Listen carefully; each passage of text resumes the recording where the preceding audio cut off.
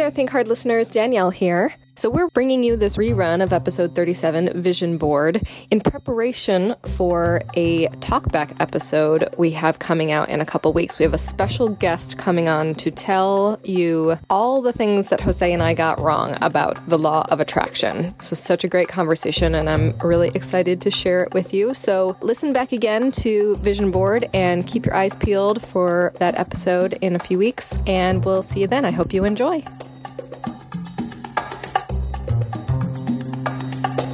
Hello, and welcome to Think Hard, the podcast where two trained philosophers think hard about the real world. I'm Danielle Lasusa. I'm a philosophical coach and consultant, and I teach at Portland Community College in Portland, Oregon. And with me today, as always, is my magnificent co-host, Jose Muniz. Hey, everybody. I'm Jose Muniz, and I teach at Lehman College in the Bronx. Hey, Jose. Hey. So today, we are going to talk about the law of attraction. Woohoo. Yeah, very new agey. So very sexy. Yes. Well, not that kind of attraction. I mean, maybe that kind of attraction. I was sold a bill of goods. So let's start at the beginning here. Do you know what the law of attraction is? When I say those words, does that mean anything to you? I have never heard of this in my life. Shut up, really? Yeah, no, I'm serious. You clearly do not live in Portland, Oregon. Oh, okay. Where all of the hippies manifest their desired worlds. The law of attraction is essentially the idea that you attract into your life what you focus on. Oh, okay. I've heard of the idea. I didn't know it was called the law of attraction. Yeah. That's sort of like the catch-all term, I think, for people. It's The Secret, the self-help book and quote-unquote documentary movie, whatever the hell that was. The secret is the law of attraction, that you attract what you focus on into your life. And the idea is that if you focus on things that you want, and you think about them, and you dream about them, and you imagine them, and you visualize them, that you will bring those positive things into your life and those positive experiences. And if you focus on things that are bad in your life, negativity, regret, pain, that you will attract more of those experiences into your life. Is this that vision board thing? Yeah, exactly. Okay. Exactly. Vision boards are like a key feature for the law of attraction. Okay. So I just want to outline a few key ideas of the law of attraction and why vision boards are important. But my thesis, you never thought I was going to say that, did you? Those are great words. My thesis about the law of attraction is that it's not total bullshit. However, the way that it is usually talked about is very problematic. It tips very easily into bullshit, and I think that there are some key ideas in the law of attraction that are concrete and pragmatic and make sense and are actually useful and helpful for people to improve their lives. But there are also parts of this idea that range from the totally nonsensical to the politically dangerous. Okay. So that's sort of where I'm falling on this. This should be an amazing episode. Yeah, I think it'll be fun. I wanted to do this topic because, as you know, I love self-help. And a lot of the books that I have been consuming lately have a version of this law of attraction element in them. And I find myself somewhat persuaded by them, but also really bristling at other parts. So I just wanted to have this conversation and kind of sort it out for myself. Maybe you can help me. All right. Here's what I've come to gather as the key parts of the law of attraction. So one is that what you focus on, you attract into your life, as I've said. Then there's this idea that like attracts like, and that thoughts become things. That's something that you often hear too. Thoughts become things. And these seem to rest on some sort of weird metaphysical view of reality that says that we're all from the same source energy, and thoughts and physical objects are from the same source, and you can turn thoughts into things in some sort of strange alchemical process. Right. It's practical alchemy. Yeah, exactly. And also there's this idea of you have to keep your frequency high, and you do that through positive thoughts, and that high vibes will attract other high vibes into your life. I don't know. It rests on this whole like metaphysical, just total hooey that I cannot find any. Well, can you explain what you mean by the hooey part? So just to be more specific. Okay, so in preparation for this episode, I went to thelawofattraction.com. It has 6.7 million Facebook likes, so clearly is popular out there in the world. Yeah. And they have a section in there about the science of the law of attraction that has no content to it. It literally has no content. It just says there's science to the law of attraction. And as scientists and physicists are showing us more and more how the law of attraction is true, you can see how it will work in your life. That's the only thing that it says. So I'm like trying to do my best to figure out like what exactly could people mean by this idea that thoughts become things. And the best that I can do to make sense of it is that it is a nice metaphor. Right. The more you think about things, the more you pay attention to them in your life. They loom larger in your mind. It's like when you, I don't know, get a new car and suddenly you see that make and model everywhere you go, or you learn a new word and suddenly it pops up everywhere. You're somehow more attentive to this thing and it seems to grow in your experience. And so in that sense, thoughts become things in that you have a thought and then you notice the things. But I think that what I am gathering by my preliminary research in reading various self-help books and on lawofattraction.com is that there's some belief that in fact there is this metaphysical reality to this, that somehow like attracts like, which when you think about it is actually not true of like magnets and electricity and lots of other things. So I'm not sure where it's coming from. But the other part of the law of attraction, from what I gather, is not only that you have to think positive thoughts, but you also have to feel that positive changes have already occurred in your life. And that's where like the visualization and the vision board come into play, because you're supposed to visualize your future house that you want down to every detail and put up a vision board. And the more concrete it can become, the more you will feel like you are already experiencing it, and the more powerful your manifesting ability will become. Okay, so I see your issues with this, right? Right. All right, so what is your first impression of all this? So my first impression is, if the claim is, I'm not going to speak like a philosopher, I'm going to speak like a human being. Sorry about that, folks.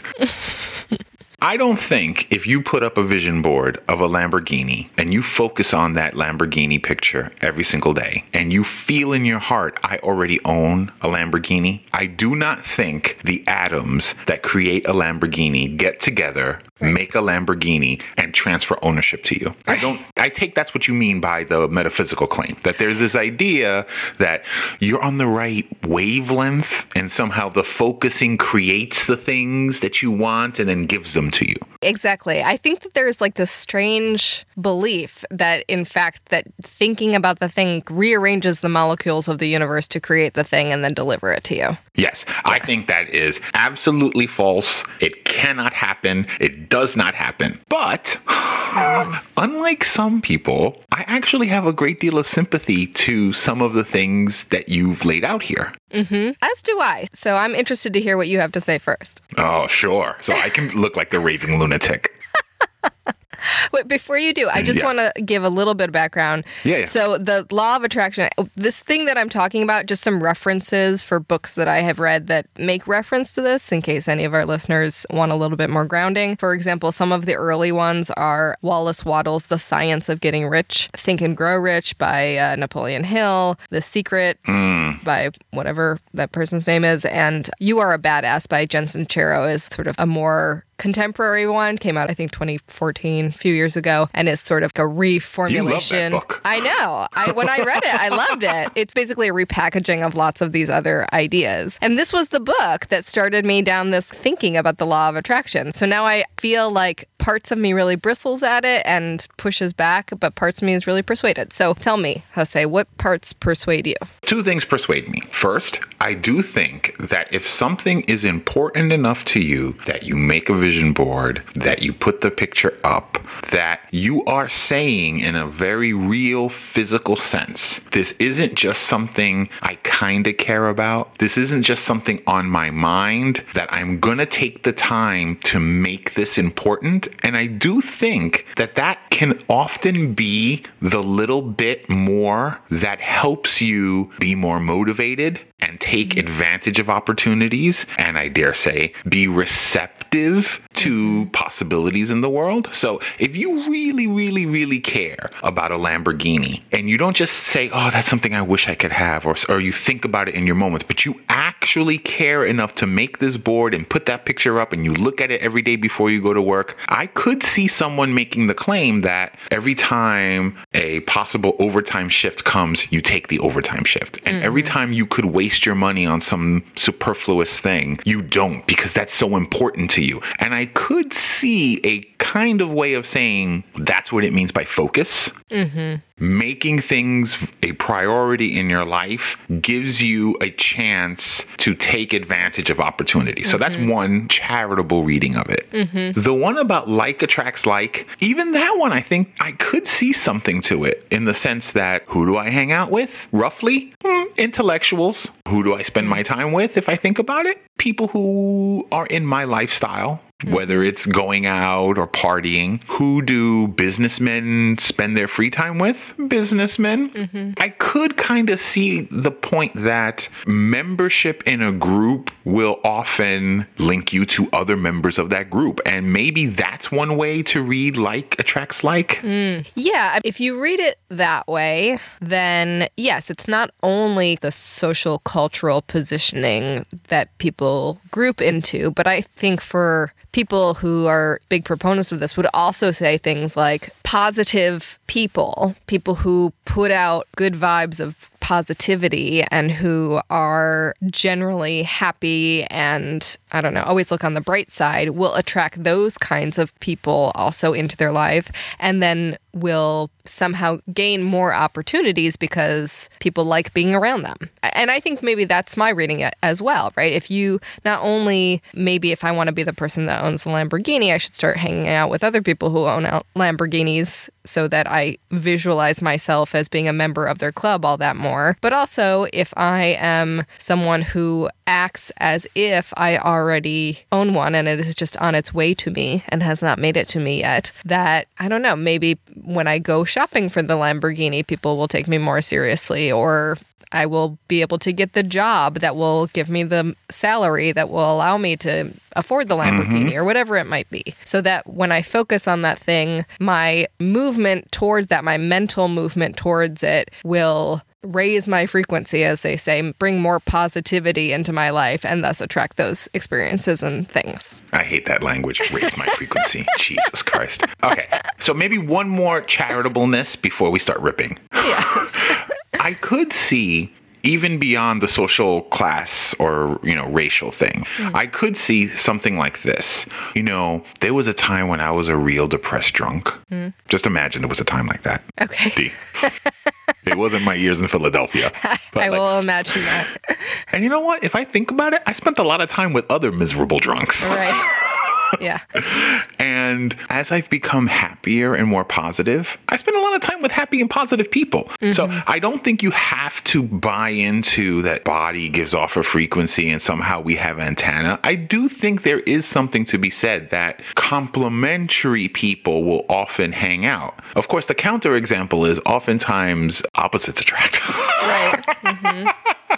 And I don't really know what to do with that one. But I guess my last charitable reading here is I can see how even just being positive might link you with other positive people, but I don't think it's because your body is giving off energy. I think that, again, the raise your frequency thing is, in my mind, mostly metaphor again. And I say mostly just because of my experience with meditation, my experience of the vibrations of the body after 10 days of sitting silently and experiencing my literal frequency of my body, and knowing that that when you feel calm and happy, you tend to have much more subtle sense of vibration. And when you feel stressed out, in my experience, the vibrations are much bigger and less comfortable. So in that sense, it actually is this metaphysical vibration. Mm-hmm. That's not really, I think, what is at work. Right. Yeah. I don't know that has anything to do with what people are saying when they say raise your frequency. Again, to me, it feels like a metaphor where it's like tuning a radio station to seeing the world a certain way. And when you turn that, you're able to pick up the quote unquote messages that the universe is sending, right? See, it's all of this like crazy language. But if you see it all as metaphor, again, it's like when you learn a new word and then you start to see it everywhere. Or you really want that Lamborghini, you put a picture of it up on your wall, and suddenly, like, anytime that anyone is selling a Lamborghini, your antenna go up and you can receive it. That information, you're on the lookout for it. Those opportunities seem more plentiful to you. Whereas me, like, I don't give two shits about a Lamborghini, so I would never even notice. Mm-hmm. And that is the way in which you're tuned to Lamborghini radio, as it were, if you're really focused on that. Well, so we've given these charitable interpretations. I think they're pretty good. Let's talk about the bad side here. Yeah. What's at stake if this shit is just wrong? Right. Well, before we do that, I want to give one more look at the charitable side, which is philosophically, there actually is some substance to this idea that the things we focus on grow. And I think that it's not only, as you've said, that you notice opportunities and take in opportunities for those things to grow in your life, but also that your sense of reality really is shaped by what you pay attention to.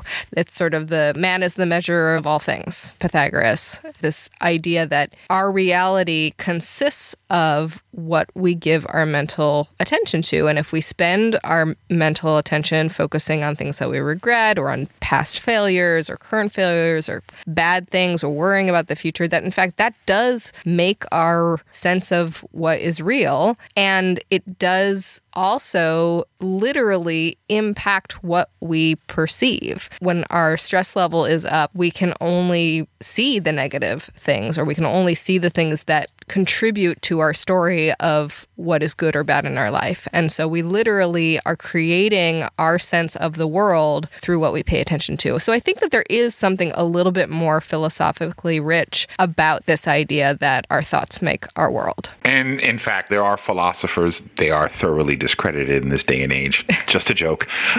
The idealist who literally believed that ideas, at the very least, the realm of ideas and material were not as straightforwardly separated as we might think today, right? Yeah. Berkeley thinks you even eat ideas. So right. I get that part.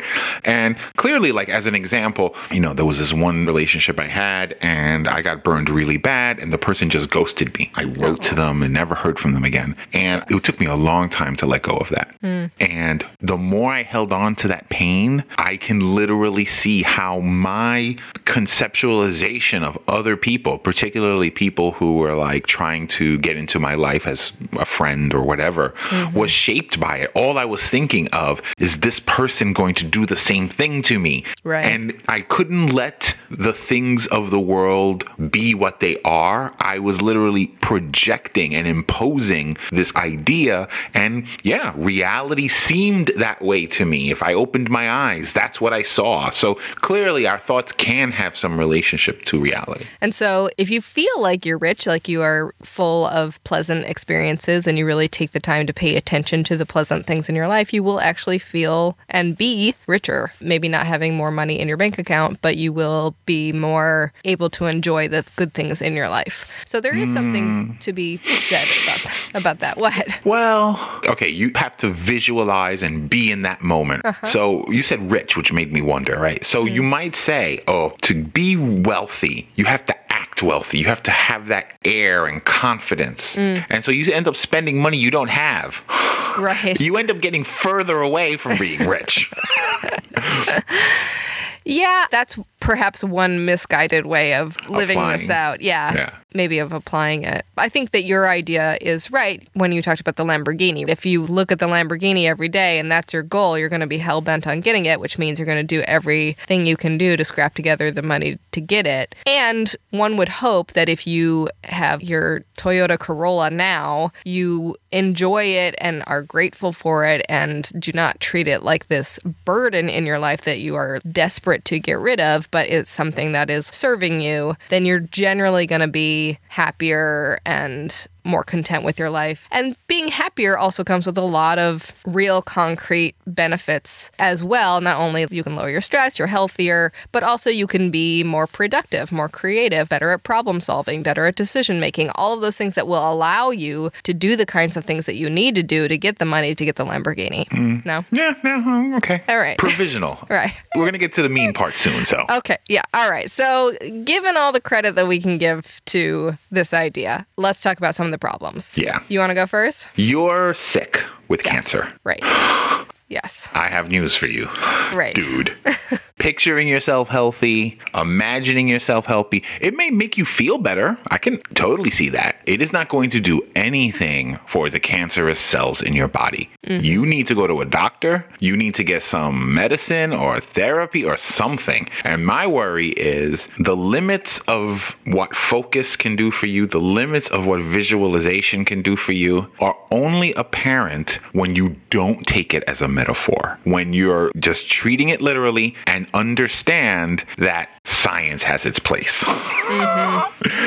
That, yes, metaphor can help you understand these things and how they work, but if you're not aware, if you're not in on the interpretation as an interpretation, you may get yourself in a lot of trouble. Now, again, if you are less stressed and more positive, then maybe you will lower your stress levels and your immune system will be stronger and better able to fight the cancer, but that has limits. It has limits, and as you said, it's not going to eliminate the cancerous cells from your body. And I think it's dangerous for two reasons. To say to people, if you just pray harder or think positively or do whatever positive attitude is going to cure your cancer or solve your disease, one, it's very dangerous for people health-wise because they will die if they don't get the treatment that they need. And two, it's dangerous ethically because not only then does this idea say that if you think positive thoughts, that positive things will come into your life, but it implies then that if bad things come into your life, that somehow you are responsible for them. Oh, I didn't even think of that. Right? So like you get cancer and it's like, well, you must have been thinking negative things to attract this into your life. And we spent centuries getting rid of that shitty attitude. You can imagine in the Middle Ages where it was, well, you deserved to get leprosy because you are an evil sinner. And it's like, dude, it's a biological disease. It's transferred. We have the science.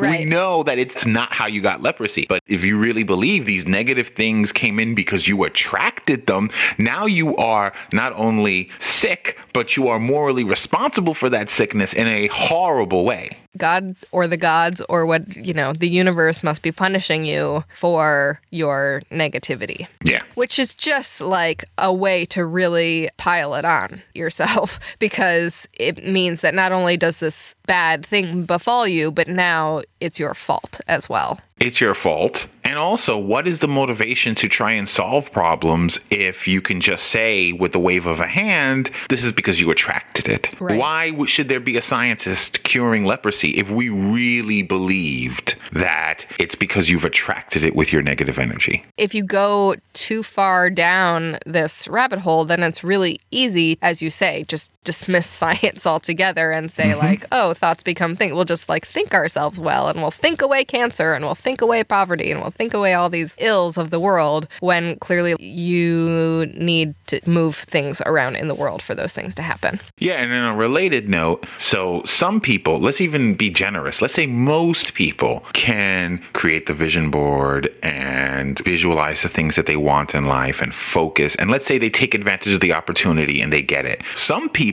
won't. and never will, because the world is a shitty place. And our energy should be focused on making a fair world where everybody gets an opportunity. And if we just believe in focus and have good intentions and good feelings and you'll accomplish stuff, that's never going to help those people who have no chance. Yes. So I think there are like two different problems here. One is that it's the cancer problem writ more large. It's not only like you individual person have a bad thing that happens to you, but what about whole groups of people who are like systematically oppressed? Are we going to say that African Americans for generations have been thinking negatively, and this is why the legacy of the curse of slavery and racism is like the problem? If they would just think more positively, then they would find their way out of racism. Clearly that's dangerous, and it is wrong. It's right.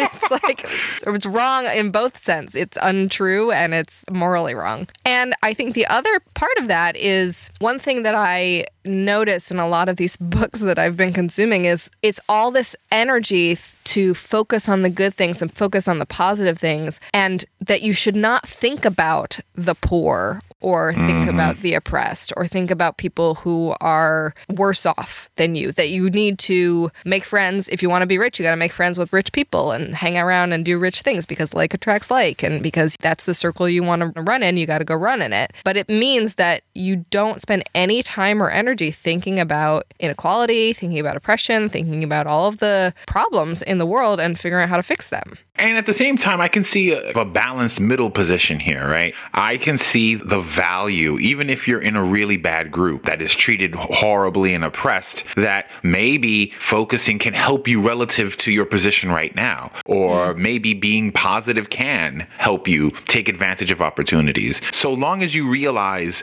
that it's just a metaphor, that this is just a weird game you're playing with a prioritization of your mind, and not get taken in with the idea that somehow magically this stuff is going to happen for you, because that is not going to happen for you. All right, so let's assume that it is all metaphor. We both agree that the metaphysical gymnastics one would have to do to make this actually true is too far to go. Yeah. But even if we assume it is metaphor, I agree with you in that that kind of positive thinking can improve your life wherever you may be in the social world. I think that sometimes, as I'm going through this self-help journey of mine, these books are like, think about what exactly do you want? And it makes me realize that, one, I don't really quite know what I want in lots of parts of my life. And two, when I think about what I do want, I don't know that I set my sights very high. Like, my sights are already calibrated by my sense of what's possible for me given my social positioning. You know what I mean? And so when I think about a future career I could have, or the amount of money that I could make, or the kind of house that I could live in, or whatever, it's already conditioned by my sense of what's possible for me. And I think that if we take the most charitable interpretation of this law of attraction and say, okay, it does work in a variety of ways, that one of the issues that I don't really ever hear any of these authors talk about is the way in which our desires and our sense of what's possible for us is limited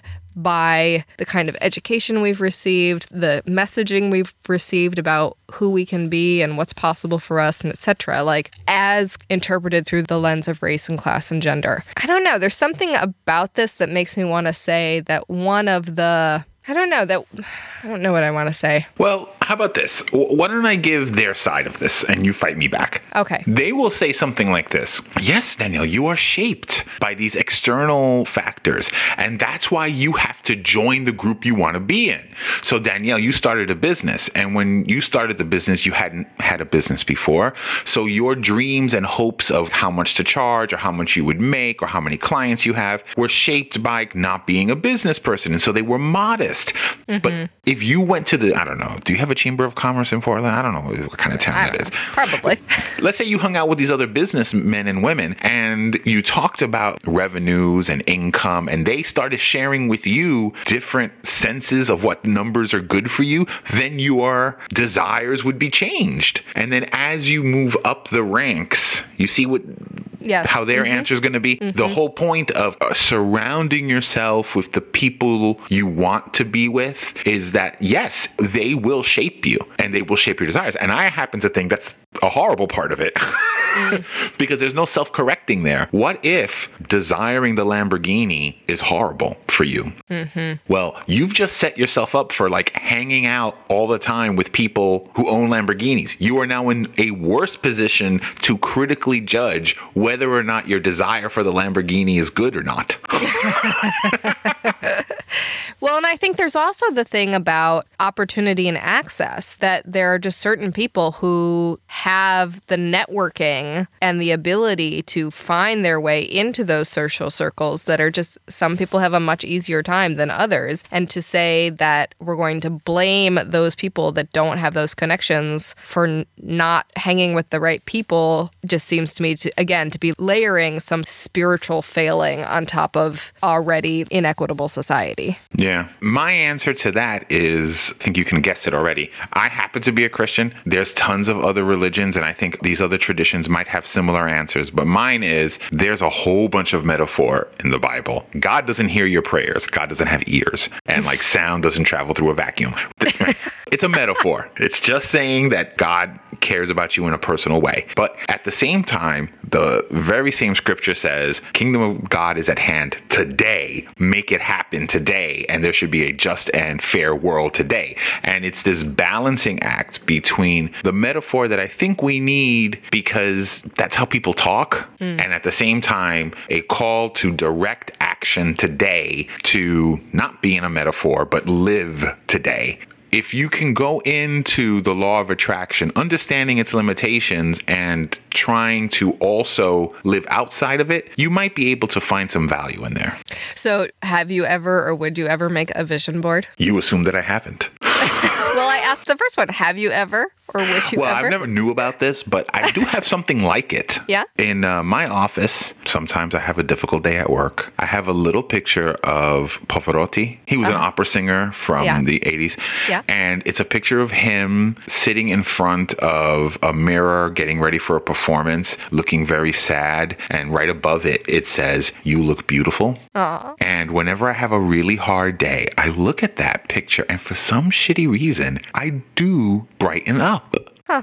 That's nice. That's my vision board. Oh. Do you? I don't. You know what? I actually have been like intending to create one for, I don't know, a year. I have scraps that I've like cut out from magazines in a file folder somewhere. And I've never actually done the collaging of the vision board.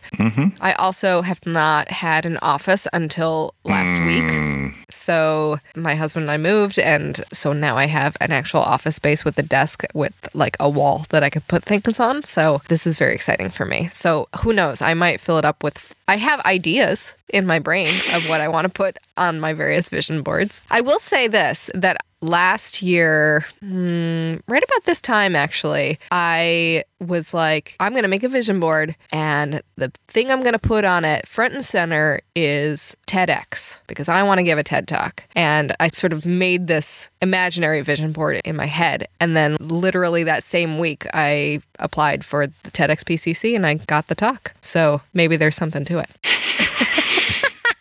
Right. But it's not because the vision board made the TEDx talk invitation for you. It manifested it, Jose. You got a PhD. You did a lot of work and research.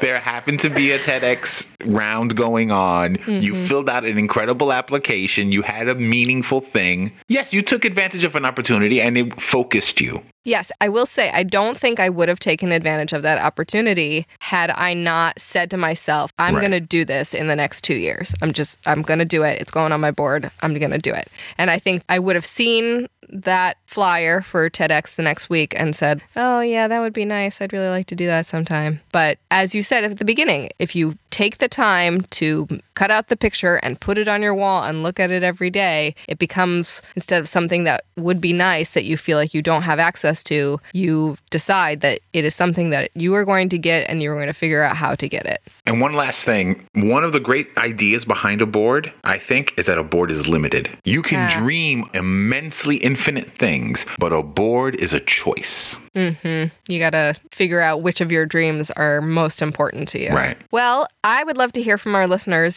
Have you ever made a vision board? Does it work for you? What do you think about the law of attraction in your life? Have you seen it work? Have you not? Are there criticisms that we have not thought of that you would like to add? Please let us know. Come to our website, thinkhardpodcast.com, and you can leave some comments for us there. You can also come to our Facebook page, facebook.com/thinkhardpodcast.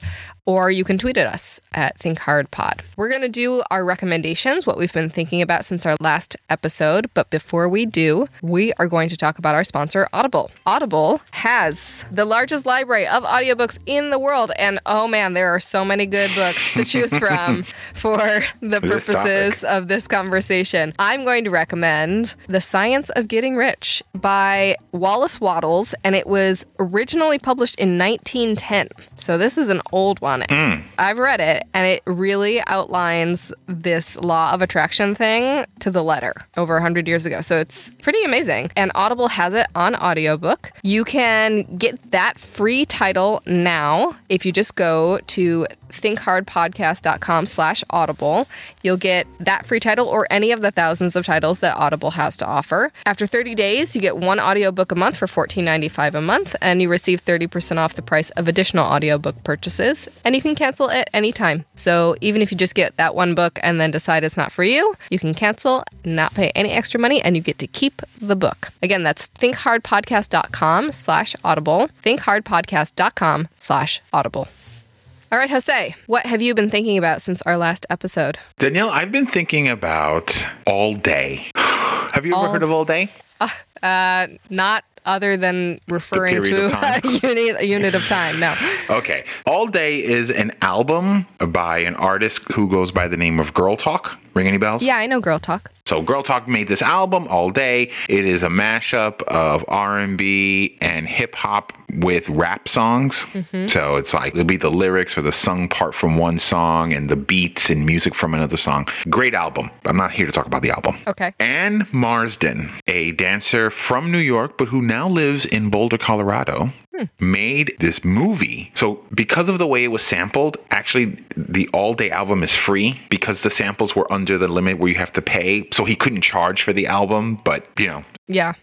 She took the music and made a video for the whole album that is an intercut of her and two other dancers dancing, like ballet, modern, even some hip hop dance throughout one day in New York City, from the start of the morning to way into midnight. And All Day is this video. It's available on YouTube. There'll be a link in the what we're thinking about. And it is a masterpiece. It is... Wow.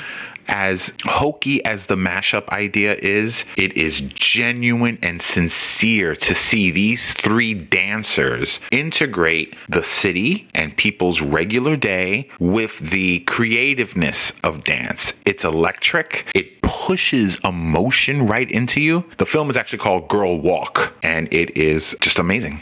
Wow, that sounds incredible. So she and these other dancers dance all day, as in like for a 24-hour period, or just morning to night to this album? The scenes cover a day, and they are one per song, and it goes from the morning to the evening. I see. Cool. I love that. I love dance, so it sounds incredible. And as you said, these links, everything that we refer to on this segment, what we're thinking about, is on that portion of our website at thinkhardpodcast.com. So you can always go to the What We're Thinking About section on our website and find all of our recommendations from all of our shows. So this week, I have been thinking about The House on the Rock.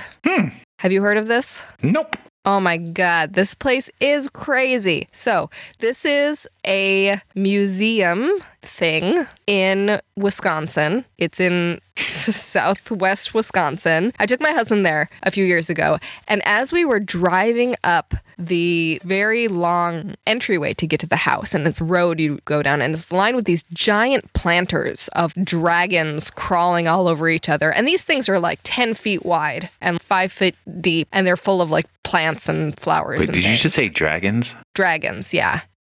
Yeah, so these like round planters with dragons crawling all over them. And they're huge. And there's not just like one or two of them. There are like 20 of these things lining the drive just to get to the house. And so Dan, my husband, is in the car and we're looking at these things and he's like, what is that thing? And why are there so many of them? And I was like, that is the thing that you will say over and over and over again today. Because the House on the Rock is this house that was built by this guy who like fancied himself a contemporary of Lloyd Wright. He built this house and then filled it with the craziest collection of crap in the world. It's enormous. He has rooms that are full of stringed pneumatic instruments where you push compressed air through the instruments and it plays them. But there's like a whole room full of these things and they're programmed to play like the Blue Danube. And then not only are the instruments there, but then there are mannequins dressed in ball gowns that look like they're playing the instruments. And oh my God. And that's like a room. And then you go to the next room and it's the same thing, but now there are red lights in it and it's playing like some other song. And then there are like 10 of these rooms. How big is this place? I can't even just, it's a campus. I mean, it's huge. I can't even describe it. It's so weird. Inside the house, there is a carousel that has 200 pieces on it and none of them are horses. They're all like mermaids and giraffes and sea serpents and all sorts of crazy things. And the room that it is in is this giant warehouse-looking room, and the walls of the warehouse are lined with carousel horses. There's one room that is full of nothing but giant wraparound pipe organs and 6-foot-tall beer steins. I'm not kidding. It's just like... So when did you guys go here? It's the craziest fucking place on earth. So I first went when I was like 13 because I grew up in the Chicago area and this is only a few hours from there. And then Dan and I went, I don't know, maybe 5 years ago. And why is this the first I've ever heard of this? I feel like you should have told me about this a long time ago. I have to show you some of the pictures. It is like the craziest fucking place on earth. If any of you live near Dodgeville and Spring Green, Wisconsin, you must go to this place. It's called the House on the Rock. It's really expensive to get in. They've like turned it into this museum and it's like, it'll cost you like, I don't know, $60 or something to go through all of it. It's worth it. Do it. Pay the money. Go through all 3 parts of it. It is insane. And there is no other place like it on earth. If I went to this place, is this like a day commitment?